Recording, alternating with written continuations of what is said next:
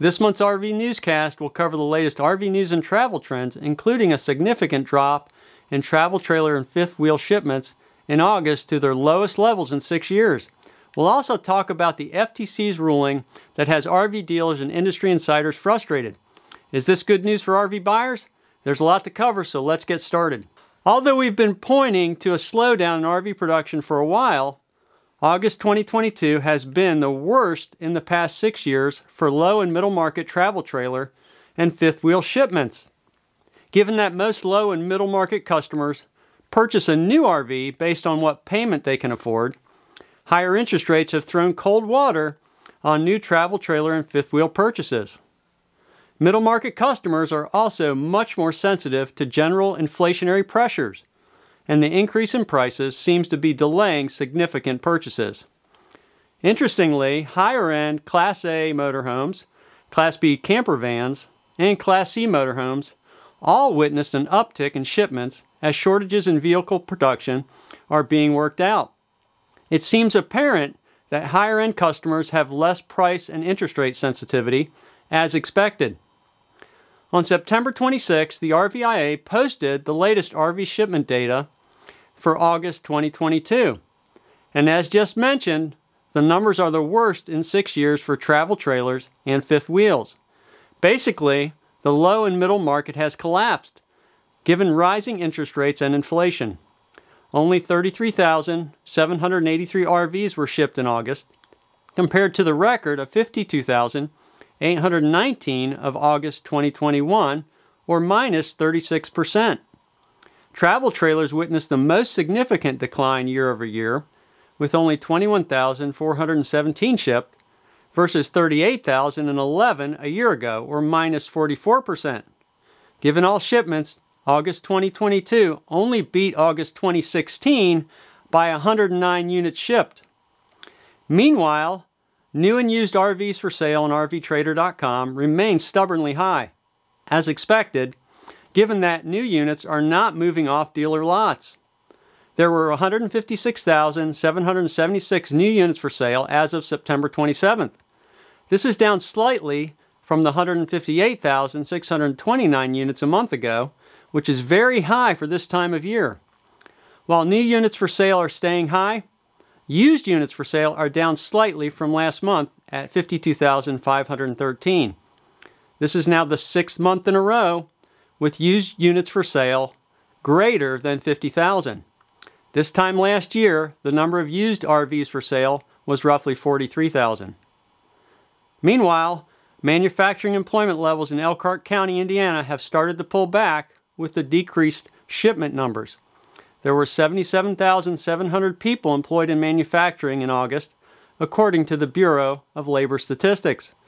This is down from 78,100 in July 2022 and a record 79,200 in June 2022. This gives Elkhart an unemployment rate of 2.5% for August 2022, up considerably from the spring.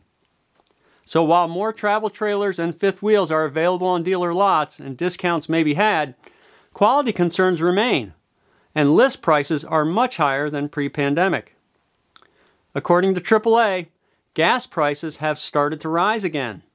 The current nationwide price as of September 27th was $3.74.7 per gallon for regular unleaded, down from $3.85.7 a month ago, yet inching back up from the low 360s of early to mid-September. Today's price is 56 cents higher than a year ago.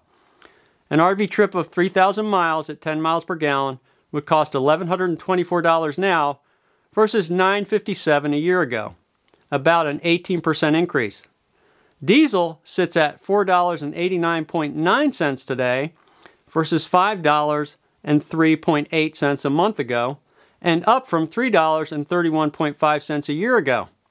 A similar 3,000-mile trip getting 15 miles per gallon would cost $978 now versus $663 a year ago, a 48% increase.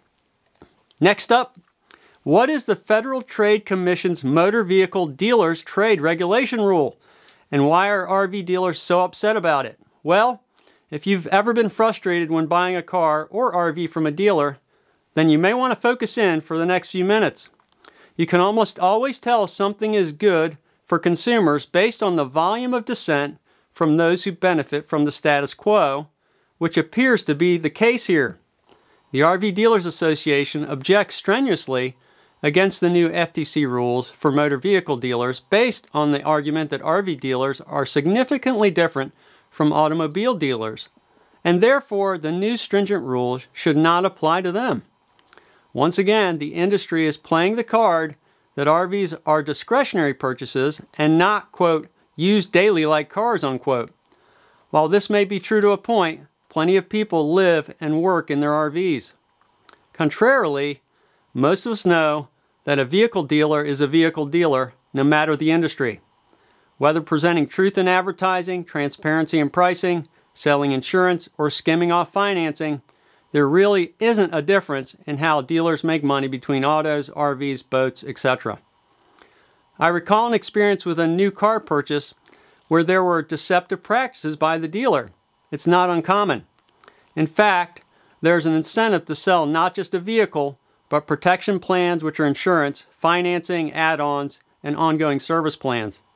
I have had a new car finance director at a local dealership ask me point blank, quote, "What's in it for me?" unquote, when I told him I would not be using their financing and wasn't interested in any add-ons or insurance. It got a bit heated with the finance person, and I went elsewhere to buy the vehicle. For RV dealers to claim separation of practices from automobile dealers based on being a smaller niche or that RVs aren't used as much is a pretty weak argument. RV dealers sell the same add-ons, financing, insurance, and service plans. Of course, they don't want to have additional rules to live by because it will mean increased compliance costs and reduced revenue. However, like in many things, a few bad apples abusing the system mean everyone has to pay, which seems to be the case here. I know an excellent RV dealer who is small and has been in the business a long time taking care of customers. They'll be paying for the ones who have mistreated customers repeatedly. The lesson for the RVDA is that they should have severely disciplined rogue members dealers rather than have so many complaints end up at the FTC so that all dealers now have to pay ongoing increased costs and lower revenue. Of course, businesses don't usually absorb increased costs. They get passed along to the customer. So here's a summary of the new prohibitions in the FTC rules in my words. The full text is available at federalregister.gov. Section 463.3a basically says you can't fake people out with terms of financing the vehicle. Section B, you can't trick people with add-ons. Section C, you can't trick people with loan or lease confusion. Section D, you can't trick people with discounts or rebates factored into the price but not available for all buyers. Sections E and F, if you advertise a price, you have to have some sort of availability at that price. And Part F means you can't guarantee pre-approval when advertising. Section G, you can't cheat and change a customer's loan application info, including the down payment amount or income information. Sections H and I, you can't give the customer a vehicle to drive off before the deal is finalized and keep their trade-in to force the customer back to the dealership to craft a new deal. According to the FTC, quote, these provisions are intended to curb yo-yo financing, which occurs when a dealer obtains a consumer's agreement to a deal that has not been finalized, allows the consumer to drive the vehicle off the lot, and then directs the consumer to return and engage in unlawful tactics, such as failing to give back a consumer's trade-in vehicle while refusing to honor the deal or pressuring the consumer into entering a new deal, unquote. Section J, this keeps dealers from the sleight of hand trick of taking a trade-in from a customer that has an underwater loan, promising to pay it off, but instead fraudulently putting the payoff amount into the new financing package. Sections K and L, your dealer can't say they are associated in any way with the government or misrepresent customer reviews being from ordinary customers when they are not. Section M, you can't tell someone they have won something unless they have, including sweepstakes. Section N, you can't tell a customer you can't move a vehicle out of state or out of the country when they can. Section O, you have to be honest about any repossession implications in a deal.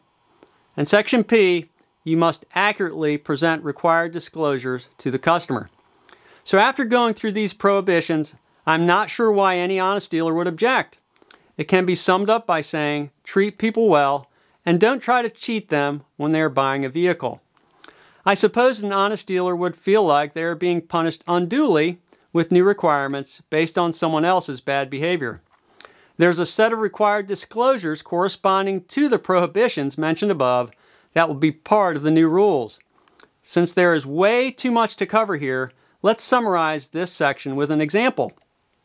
Section 464.4D will require dealers to disclose the total of monthly payments and not just the monthly payment amount. So if a dealer offers a lower monthly payment, they have to disclose total payments when comparing financing deals. A lower payment may mean longer terms and higher overall costs, and the FTC feels that this is often used to trick customers into a lower monthly payment that will mean greater costs in the long term. Most other disclosure requirements follow a similar vein, making sure dealers have to disclose the actual cost of about everything that goes along with the sale. Likely, the most important item is that dealers would have to disclose the quote offer price unquote. Quote, under the proposed rule, the offer price of a vehicle means the full cash price for which a dealer will sell or finance the motor vehicle to any consumer, excluding only required government charges, unquote. Overall, I have to lean to the side of the FTC on the new rules, given my personal experience with car dealers. Should it apply to RV dealers? Likely, because RV dealers do much of the same practices when selling an RV, including selling insurance, loans, and add-ons. Unfortunately, it will create a paperwork burden for small dealers who don't practice shady sales or poor financing. Like most regulations and government rules, they are made to restrict the bad actors and can punish the good actors as a side effect. Okay, that'll do it for today's episode. Remember, you can find more great information on living life remotely on johnmarucci.com. As always, we appreciate your support of this show and the channel by starting your shopping from our Amazon storefront. Just go to johnmarucci.com and click the Amazon store link. Thanks for listening. Stay safe. This is John Marucci, and so long for now.